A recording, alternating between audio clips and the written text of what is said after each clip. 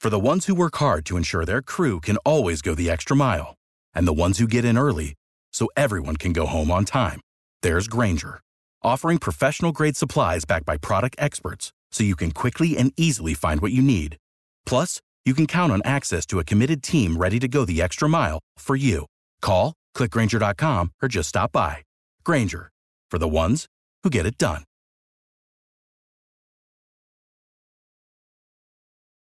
Every team, every topic, everywhere. This is Believe.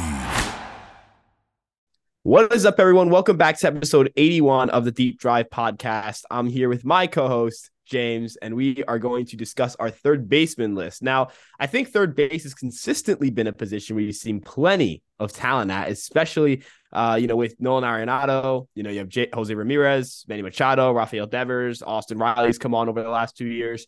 I'm definitely forgetting someone in that. Yeah, just read the whole damn list before we start. I'm just saying, we got some elite talent there. We've got some guys who, shuffle around the infield and play the position sometimes. So, we'll get into our list today. James, how are you doing, my friend? Doing well. What about you? I'm doing great. And I think, we got a great video episode in store for everyone here today. So, all right. So we're going to start off with honorable mentions, I imagine. So, yeah. Coming in at number 12 and 11 on our list, we have Brian Hayes of the Pittsburgh Pirates. Obviously, great defender, great glove. So we know kind of what to expect there. And then Yandy Diaz, who had obviously the best season of his career last year. And I've heard some people expect a little more from him next year, even like a step up from last year, or to stay close to that. I'd expect a little bit of a down turn from that 146 WRC plus 4 WAR season that he had last year. I don't really see him as that type of hitter, but Steamer does. They see him as a 138, 3.8 F4. So maybe he could be that high. And honestly, like Diaz would make most top 10 lists. It just happens to be that this position is fucking loaded. Well, when it comes, Ryan? Yeah, when it comes to Brian Hayes, I mean, I think he's a classic case of, you feel like any year you can kind of have that offensive season and kind of, break out. We saw, early on in his career, he was excellent.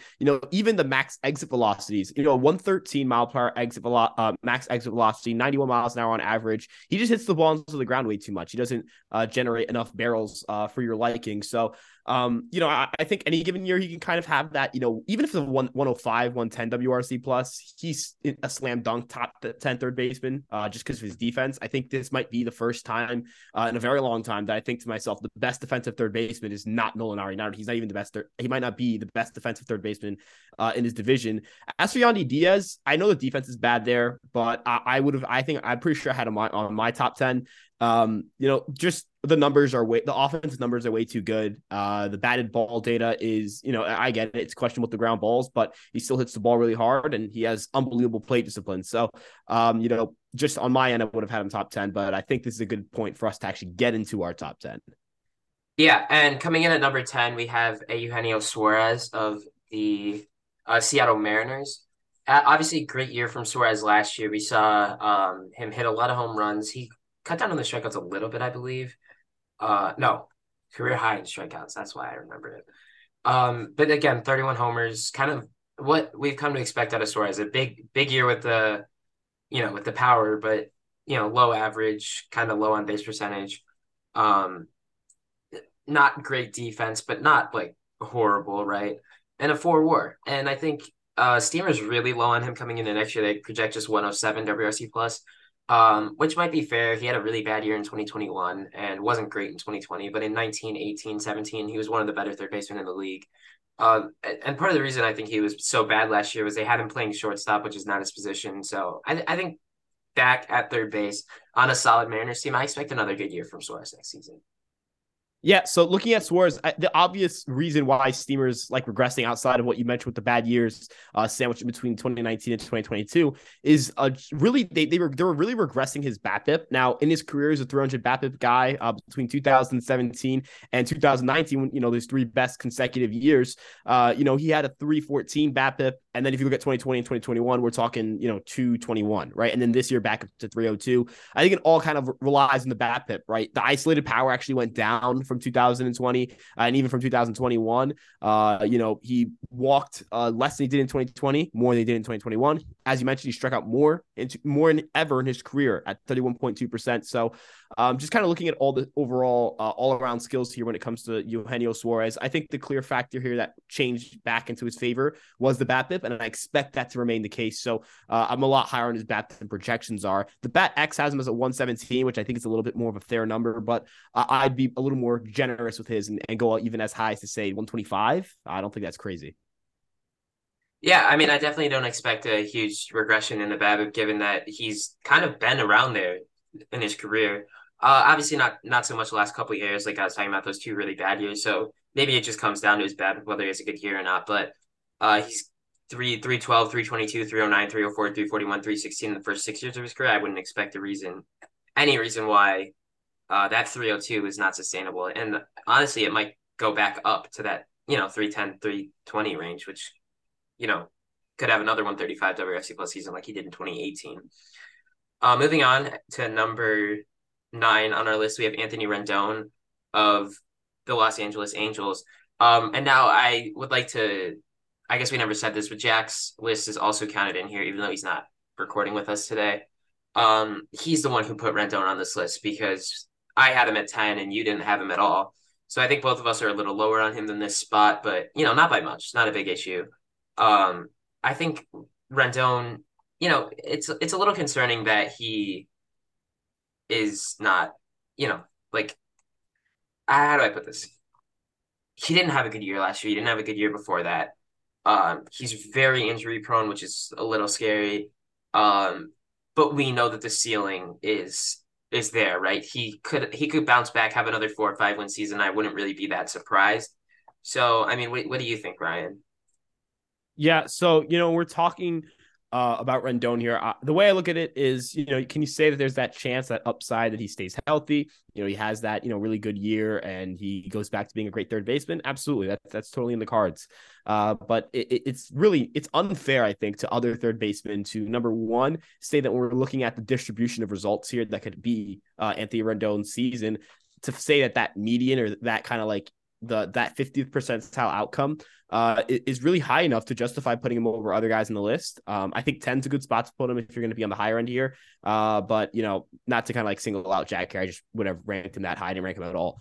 I think that I still think the ceiling is there for him to be an all-star level player again, but I don't think we're going to see the MVP years again. And then more importantly, right, like this all depends on health. He could be really good for 60 games next year, and you're still not going to rank him much higher than 10th, if even at all.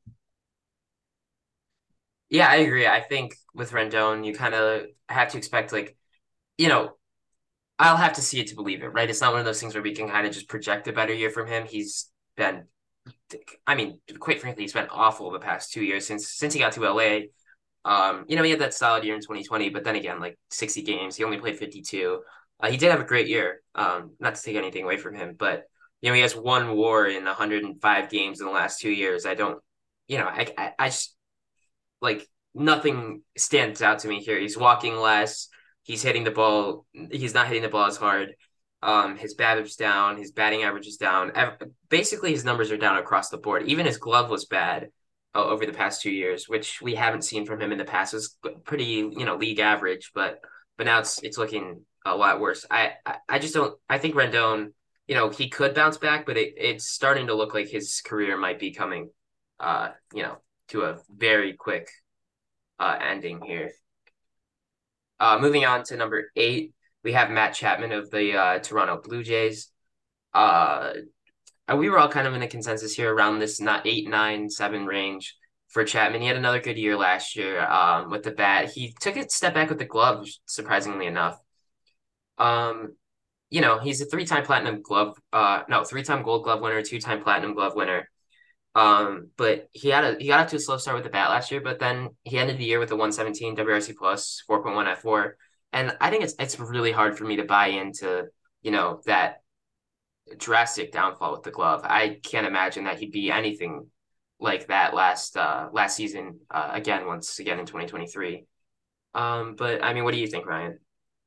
Yeah, so Matt Chapman, as you mentioned last year, he kind of had that return, not necessarily to his peak years, but offensively speaking, at least some of his better years. Again, I don't buy into the defensive regression very much either. I think Matt Chapman, I've tweeted this before, I believe he's the most underrated position player in baseball. I think that if we're looking at free agents, right? If he repeats last year, if he lives up to his projections, anything of that sort, we're talking about a guy who next year is going to get a good chunk of money. I mean, 2021, you would say is like a floor year for Matt Chapman, and that was a 4.1 WAR, right? So if we're talking about floors, we're talking about ceilings and median outcomes and all those different things, I think you could make an argument that Matt Chapman is the most underrated third baseman in the league and the most underrated position player in baseball, but the talent on this list is too good to move him up very much.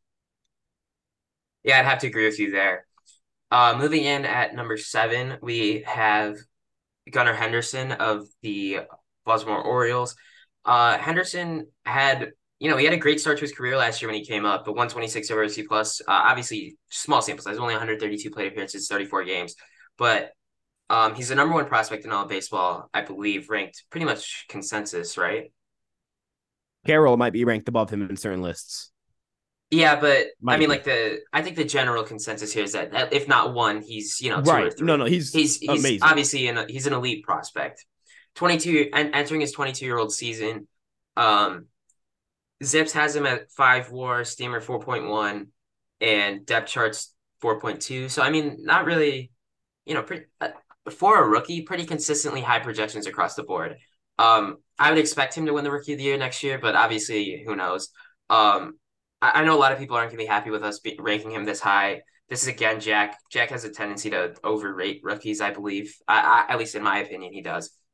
But on this one, I kind of agree with him. And again, I think it's different with Henderson because we've seen him at the major league level, whereas like a guy like Anthony Volpe, who you guys ranked and I didn't, we haven't, right? And so we know Henderson. The other thing we know is that Henderson is going to be up there on opening day.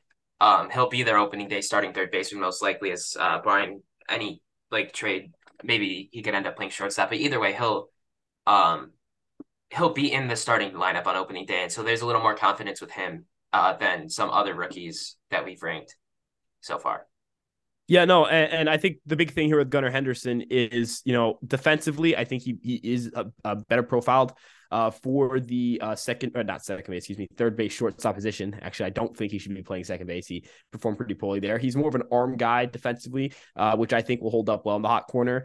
The max exit velocities, the 90th percentile, the average exit velocities, all that stuff, the sprint speed. I mean, he's just you just know he's going to be a good major league player. We talk about the risk that comes with rookies, and there is always, doesn't matter how good of a prospect you are.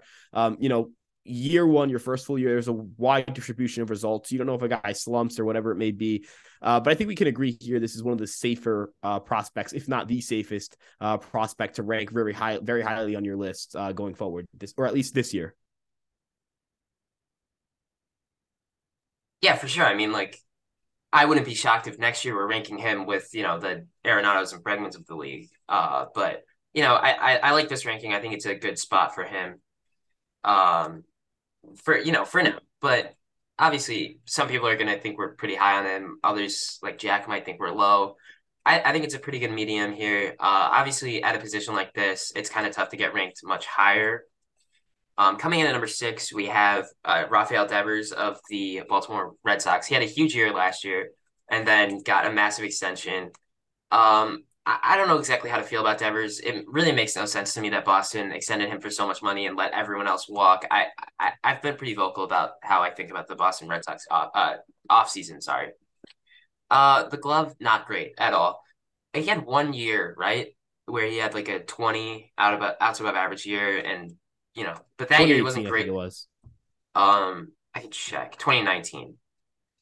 I believe. Gotcha. 19. He had a 7-win season that year, right? Because he put up 12 defensive value. He didn't even have the best offensive season in his career that year. If we see this offense with, not that defense, obviously, I'm not expecting Devers to put up a 17 OAA, right? That's not who he is. Yeah, it's But not feasible. can we get a 0 OAA and he'll move up this list, right? Um, it's just that I'm concerned about the glove is a net negative, right? It's a problem.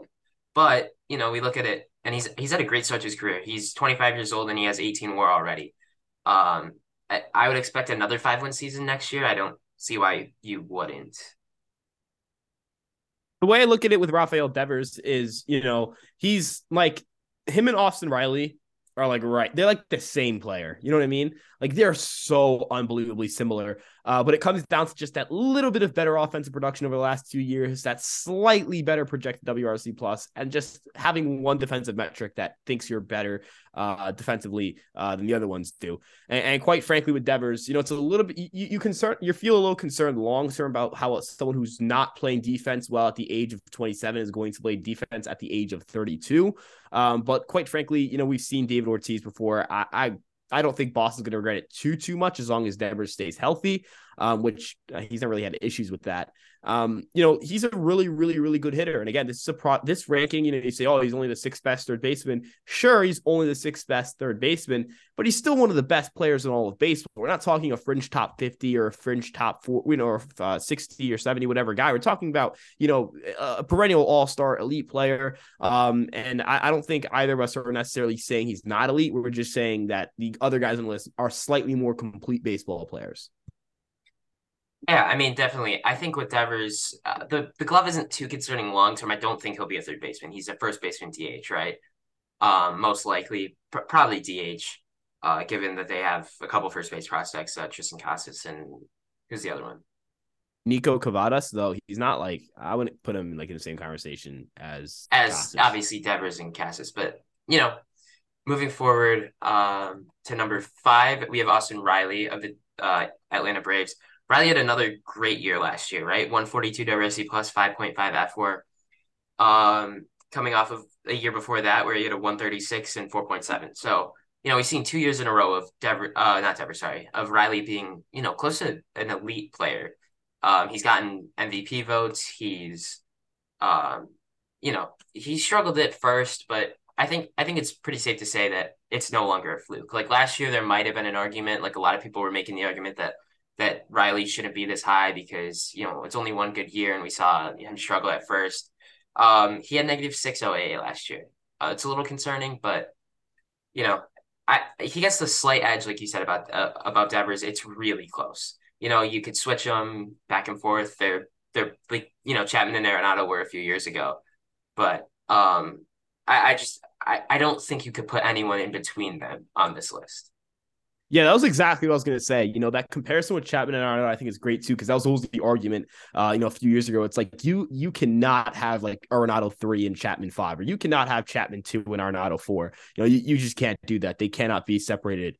Looking at Riley, I will say that, those the one thing I love about Riley and Devers' game is they are just extra base. They're ISO machines. You know what I mean? And those are always fun to watch. And I feel like they're a little more aggressive than your natural superstars. Typically, you see most guys putting up ridiculous WRC plus numbers. They have like a walk rate at least well above average. These two guys love to swing. These two guys love to crush. And I think going forward, it's going to be an interesting, back and forth over the next few years. And I hope it's because they're both playing very well. Yeah, like you said, I really think that if you tiered off these rankings, right, that top 4 that we're going to get into in a second kind of separates themselves from Riley and Devers, who kind of separate themselves from the rest, right? And after number 6, like we're saying, these, the 7 through like 15 range, I think, there's obviously guys that separate themselves, but I don't think it's really that big of a difference. There's a lot of good third basemen in the league, and then there's also a lot of elite ones. But I think you can kind of separate it into those 3 tiers. I don't know if you'd agree with that. Yeah, no, I definitely, if I'm going to give a tier, if I'm going to give, I think the gap between, I think it's very clear that Riley and Devers are 6 and 7, or 5 and 6 in this. 5 and 6. Yeah. Right. And obviously I'm understating things with the tiering of like, the top 4, right? They might not be in the same tier, but they're above Riley and Devers. Right. No, so my point. Yeah. So coming in at number 4, we had Alex Bregman. All 3 of us had him at number 4 on our list. Bregman I think he's becoming one of the most underrated players in the league. Part of it is because he's overshadowed in his own team, in his own lineup with Altuve and Alvarez and Tucker, who might all be better hitters than him. But Bregman, he's had two 8-win seasons. Um he's projected next year for 5.8 by Zips, but 6.3 for like a full season by Zips. They're pretty high on him at a 147 WRC plus, which he hasn't put up since 2019. Bregman always seems to have those underlying metrics, right? The walk rate, the strikeout rate, the whiff rate. He has great batted ball data. More so great plate discipline. His batted ball data isn't the best. He doesn't barrel the ball a ton, but playing in Houston, it doesn't really matter that much. He's kind of a pulled fly ball guy, like we're always talking about, where he'll overperform his xWOBA by a little bit. He had a 5.5 win season last year, and it felt like no one was really talking about him, and that was only with a 136 WRC plus. He had a step forward with the glove last year, and it's at the point where I'm expecting a 5 or 6 win season out of Bregman rather than like it's like a hope, right? Like I'd expect that from him last year, and then if possible, like it wouldn't shock me if he had another one of those seasons where he's thrust himself right in the MVP conversation. Yeah, no, for sure. And Alex Bregman last year, we know that, 2020, or we found out that 2021 was kind of, you have to put an asterisk next to that 120 WRC plus because, he had some wrist issues, right? And it felt like this might have been his first fully healthy season where he kind of, he's all the way back. He's not worrying about any, swinging issues. He's dealt with some ticky-tacky stuff before in his career, but we're talking about someone who's kind of like, he's a future Hall of Famer. He's at 30.8 WAR before the age of he's a 29. future deserved Hall of Famer. I don't know how this Astros thing is going to play out. Like I wonder with Altuve and Bregman especially, and Correa, because all three of them are on Hall of Fame tracks. The Beltran thing scares me a little bit because the fact that because Beltran should have made it first ballot. He's an easy Hall of Famer. Yeah, so I mean it's a little concerning, but Bregman will have 60 WAR by the end of his career, pretty much without a doubt. I feel like. Yeah, and one big thing here that goes into it with Alex Bregman, we talk about complete resumes when it comes to, projecting for 2023. You want to be safe with your projections. You want to be safe with how you evaluate a player. If we get the defense we got out of Bregman this year, and we're able to get, that second half offense, and we see that isolated power has come all the way back, it's going to be hard to keep Bregman out of the same discussion as some of the guys ahead of him.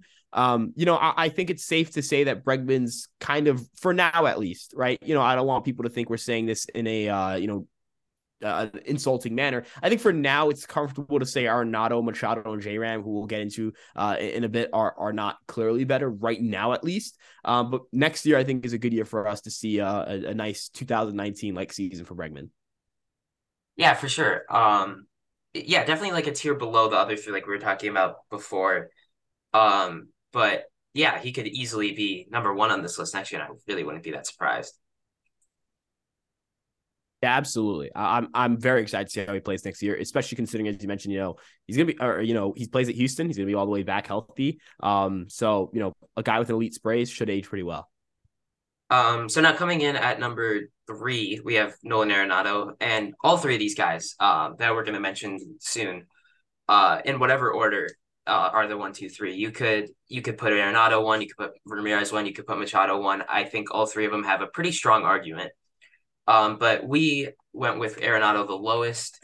Part of it is that, at least to me, is that he had that really bad year a couple years ago. His batted ball data is not great. His xWOBA was low, but that's not really too concerning. He doesn't strike out very much at all anymore. He hit like 300, 350, 500 last year. He's a great hitter, a great defender. He's an elite defender even. He's probably the best defender at the position in the league. You said you might go with Hayes. But either way, they're like 1 and 2. They're neck and neck, right? I think Arenado has multiple platinum gloves. He's got multiple gold gloves. He's a very decorated player at this point. He has 6 platinum gloves. That's nuts. 5-time Silver Slugger, 7-time All-Star. So I don't see any reason to expect anything short of another 6 to 7 win year next year. Yeah, this is we talk about Bregman, future Hall of Famer. This is an easy Hall of Famer. This is going to be like slam dunk Hall of Famer. Yeah, all three of these guys are. The top four on this list are all easy Hall of Famers as long as of course, the No one cheating gets scandal seriously doesn't hurt. get it. Or also Or no one gets yeah, seriously hurt. They just exist for the next 10 years. I think they'll get in. Nolan Arenado, as you mentioned, the gloves elite, the offense. I think a big thing for him was having his best offensive season of his career come in a year out of course. I think that's going to be huge for him. I think there were some concerns. He's 113 WRC plus, left cores. I think the timing of it was very concerning. But it looked like, okay, he kind of regressed from, MVP caliber player to, a little bit more of just a good third baseman, right? Kind of how we would talk about Matt Chapman right now. You know what I mean? Kind of falling from that, MVP caliber performance to this. And then he comes out, he has his best year of his career. You could argue he deserved the MVP. It would have been cool to see him get an MVP, but I think Goldschmidt getting one is equally as cool. Again, he could be two on this list. He could be one on this list. I quite frankly don't have too much of a dispute with either point. But this is more of us getting a chance to talk about one of the best players of our generation. yeah, I definitely agree. I think a lot of people overreacted to the whole course thing. I mean, I wouldn't, and I'm not saying that I didn't either, but we're looking at a guy who has had now 6 win seasons, and then won 5.9 4 times, and then obviously with the 5.9 would be five. Um, he's projected 5.2 by Steamer, 5.8 by depth charts, 5.6 by Zips. I don't obviously these projections are going to be pretty conservative in general. They very rarely project a guy to have a 6 win season. But he's a 6 win player, so I don't see a reason not to expect that next year. Moving in to the number 2 spot on this list, we have the guy who I put number 1, but you guys both put number well, I guess you had him at 3, is Manny Machado of the San Diego Padres. Machado last year, I think, probably deserved the NL MVP over Goldschmidt. I think both Arenado and Machado did, but it was really neck and neck between all 3 of them. It wasn't too much of an issue. The whole even year Machado thing was stupid to begin with, and he completely shut down whatever people still believed in that this year with that MVP caliber season where he put up a 152 WRC plus, 7.4 F4. The best season, I would argue, of his career. He had that one year where he was playing shortstop with the Dodgers that he had, an amazing year. But he's 29 years old and he's already at 47 F4. This is a guy, like, we're not just talking about a future Hall of Famer. Like, Machado is a future top 5 third baseman of all time. And yeah, like, and I don't think he gets that level of respect. He gets the future Hall of Fame respect, but I don't think he gets the, like, we're going to be talking about this guy as a top, 50 to 40 player of all time by the end of his career. Yeah, one thing I want to point out is the fact that, we're looking at Bryce Harper and Manny Machado at the same stages of their career. Machado leads the WAR the WAR category for now. Yeah, no and wars and everything. those two MVPs really help Harper's argument there. But Harper's also, after that MVP season last year, this year he's gonna miss 80 or 90 games like we talked about last episode. DH. Yeah, and then DH. Like, unless he can really turn this injury thing around, it's starting to look like it could be a massive issue. I'm not concerned about Harper not falling short of the Hall of Fame or anything like that. Oh no, definitely not. We're more so talking about we're talking about a guy who's won the MVP twice. Right. I think more so we're talking about if we're going to, because Machado and Harper, I think, are kind of like they've just kind of mirrored careers very similarly, where it's the free agency, all that stuff. But in a sense, these two guys are both clearly Hall of Famers. I think Harper kind of gets already that top 100, one of the greatest players we'll ever see, talk. And I think Machado should start getting that conversation a lot more. He's entering his age 30 season with a chance to surpass 50 WAR. He could be, a 33-year-old with what? I mean, he'd be a 33-year-old with 60 WAR. You know what I mean? That's not completely out of the picture. Which I think is a testament to how great he is and how great he's hopefully going to continue to be. Yeah, and for me, it's not just that with Machado, like you were saying. If you add on to that, we're talking about a guy here who's also improving. Like Harper, that's the contrast I was trying to make. I don't know if I really fully got the point across. Is Harper's career feels like it's moving down, whereas Machado seems to be trending up, even though he's had these 2 massive years in a row. Well, actually now 3, right? Because that 2020 season, the shortened year with the 150. Yeah, that's another thing. Plus. If he got to play, because he played all 60 games that year, if they had a full season, he would have 50 WAR, right? He would. Right. He'd be close. Well, you would have to add, let's see, it's It's 46.6 right now. 3.4, so You he don't had to think have he a would have gotten? 6. Yeah, he easily would. I don't know, Now that I look more easily. into It might it. have been a little close because that's what, a 6.3.4. It's a 6 WAR season. It's a 6 WAR season, but with a Right. 150 WRC plus and that I'm defense, just, like we that's an can't, easy 6, as long as he stays health. healthy. Right. But I guess the But then point again, here is like the like, health thing, he played all 60 of the 60 games. It's not really right. It's just like, he hey, got hurt, this is a guy who with, out of global pandemic would be probably a 50-win player before the age of 30, which is insane, and it's kind of crazy. He's 30. Like, he's kind of like Machado to he's a me, veteran. he feels like a 33-year-old. But you look back, and it's the reason for this, obviously, is because he debuted at 19. And then he had a 5-win season at the age of 20. So in 2013 with the Orioles, he had 23.2 defensive value, 102 WRC plus in 5 WAR season. That's a crazy year. If he could get anything close to that glove, we could honestly see a 10-win season. But, that's probably not realistic. But, 8 wouldn't shock me because, like I was saying, he's still trending up, it feels like. Yeah, for sure. All right. Coming in at the number 1 now is Jose Ramirez of the Cleveland Guardians. And I think so far he's the only player we've had hold his position at number 1. At catcher, obviously, Adley's new.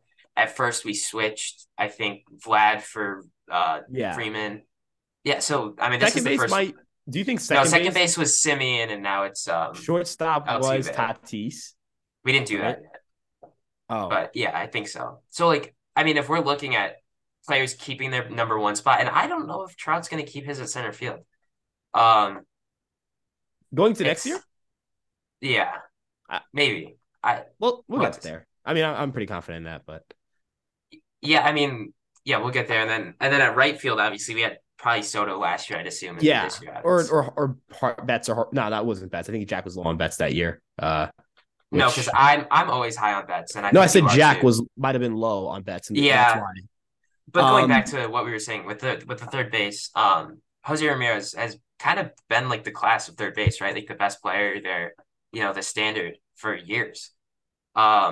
He had that one bad half of a year in 2019, right? Remember, it was bad. It was really bad, like memorably bad. But the second half of that year, he stepped up, or it might have been the other way around. I'm not fully sure. 2 6-win seasons in a row now. He probably should have won the MVP the year before that, the Abreu year. It should have been one of those 2 Guardians, or I guess at the time Indians, Bieber or Ramirez. But we're looking now, and Ramirez is kind of established himself as the number 1 here. I believe, at least for you guys. I had Machado. I don't think it's a huge difference. What do you think? Yeah, so I feel inclined to say that Jose Ramirez, because I said this for everyone else. Jose Ramirez is also a future Hall of Famer, guys. He didn't question. Yeah, he didn't have the same start to his career that Arenado, Arenado and Machado especially did. Yeah, and Bregman. Right, and Bregman. Because Bregman came out of nowhere. Not out of nowhere. He had a 4-1 season his first year. Yeah, and then his second and third years, he had 2 8-win seasons in a row. So, I mean, Ramirez, obviously, it was kind of like a slower increase for him, but he had a breakout year in 2016. And since then, he's been, up there with the best third baseman in the league. And at first, he was I wrote this in the article I wrote about third baseman. I said, for a while, he was one of the most underrated players in the league, right? But, for the last 3-4 years, he's been kind of getting the respect he deserves. It just sucks he doesn't have an MVP. That sucks so much. He should have had one too, which is what's worse. This is how I feel like with him and Nolan Arenado, where it's like, dude, I mean, Arenado, I feel like is in a conference, is in a league where, it's going to always kind of be open for at least next year. The AL is just tough, man. He's got to compete with Mike Trout and Shohei Ohtani. And then now Shohei Ohtani. Like, for years, and Aaron Judge. The question was 50-50. Will Trout win the MVP this year? Right. And now Ohtani, I think his odds are plus 200, which would be implied 30-something%. But I mean, at this point, I think it's much higher than that Ohtani wins the MVP again, because it's really Judge put up a historic season. He put up 62 home runs and 11 WAR last year. Yeah. And it was a question. For a lot of people, it was a question. And not just a question, in the sense of is could you make the argument? Like there's you could have made a legitimate point. There's still, we could come back in 5 years and say we got the MVP wrong with new data. Like I don't think we've ruled that out entirely yet. It's such a big gap, though. I feel like I do think there's a big gap. And what data do you think we'd find that we don't already have with Ohtani? Like what the value of that extra roster spot is, or how much money? I guess I think the money thing is such a huge question. We talked about this last time, but that's not really he's at the MVP because he was the most valuable to his contract. That's not fair because Ramirez should win every year. And also, I guess the one thing I really want to touch up on here with, talking about Jose Ramirez, and I guess kind of wrapping up that little segment about Ohtani there is number one, Ohtani is just kind of like that. He feels very much like having, Patrick Mahomes right now in the NFL. Not even, you can even say that because Mahomes, he won his second one today, but, there are multiple years where he wasn't the clear-cut winner. Ohtani, I feel like he's also got the fact that he didn't win it last year, so there's not going to be voters fatigue. I think that's fair to say too. I think Trout kind of suffered from just every year being better than everyone else, really, and then that one Mookie Betts year, and then that's kind of that Betts year, like we look at that as one of the best seasons by a right fielder of all time. Like end of the day, and I think that Betts year is the best since Bonds, right? Other than Judge. I think the craziest thing here is that you mentioned you kind of compared Ohtani to what Trout felt like 5 years ago. It took that like best whenever you say since Bonds, we're talking about something special. You know what I mean? So we're sitting here saying, because like you have to say since Bonds because then it would always be like, oh well, Bonds did it. Bonds did everything. He did right. No, I'm just saying like any time that you can say that it's in this last century, it's you and Barry Bonds, you're in pretty good territory. You're pretty good company. So, the fact that it took a historic season for Mookie Betts, the fact that it took, the most home runs since Bonds and the highest WAR since Bond, the highest and a 200 WRC plus. Guys, it took a 200 WRC plus to beat him. So, J-Rab's going to have to kind of have, that 160 something WRC plus with elite defense to kind of pray for, something to go his way because it sucks so that he might not ever get an MVP, but I don't think that should hold him back. I think it should kind of be like a Roland situation, where it's like it shouldn't be anything close to a Roland situation. I mean, in terms of how smart people view Roland as a really, really, really good player, right? Like unbelievable third baseman. I'm not saying I want Jose Ramirez on the ballot for 3 or 4, however many years it took. Roland was on there for a while. The way I'm saying it is more so like people should view him as just this uber elite player that is so good at everything, and he had those peak years, and it's not like just because he's never won an MVP, he wasn't. I mean, there was an argument before kind of Ohtani in 2021, that little gap between 2021 and 2020, where you're like, maybe Jose Ramirez might be the most reliable player for best player in baseball just because of how injured Trout was getting at that point. But special player here, guys. Yeah, I think we can kind of wrap it up there. Thank you all for listening. Ryan, do you have any final thoughts? No, not currently, but I'm pretty happy with this list, to say the least. Yeah, I think this one I agree with the most because Jack didn't do any egregious shit like he's done in the past. Would you agree with that? Yeah, I would like to say I love Jack, but sometimes the list isn't. Sometimes thank you all for listening, and we will see you in episode 82. Yeah. Without the ones like you, who work tirelessly to keep things running, everything would suddenly stop. Hospitals, factories, schools, and power plants, they all depend on you. No matter the weather, emergency, or time of day, you're the ones who get it done. At Grainger, we're here for you with professional-grade industrial supplies. Count on real-time product availability and fast delivery. Call, click Grainger.com, or just stop by. Grainger, for the ones who get it done.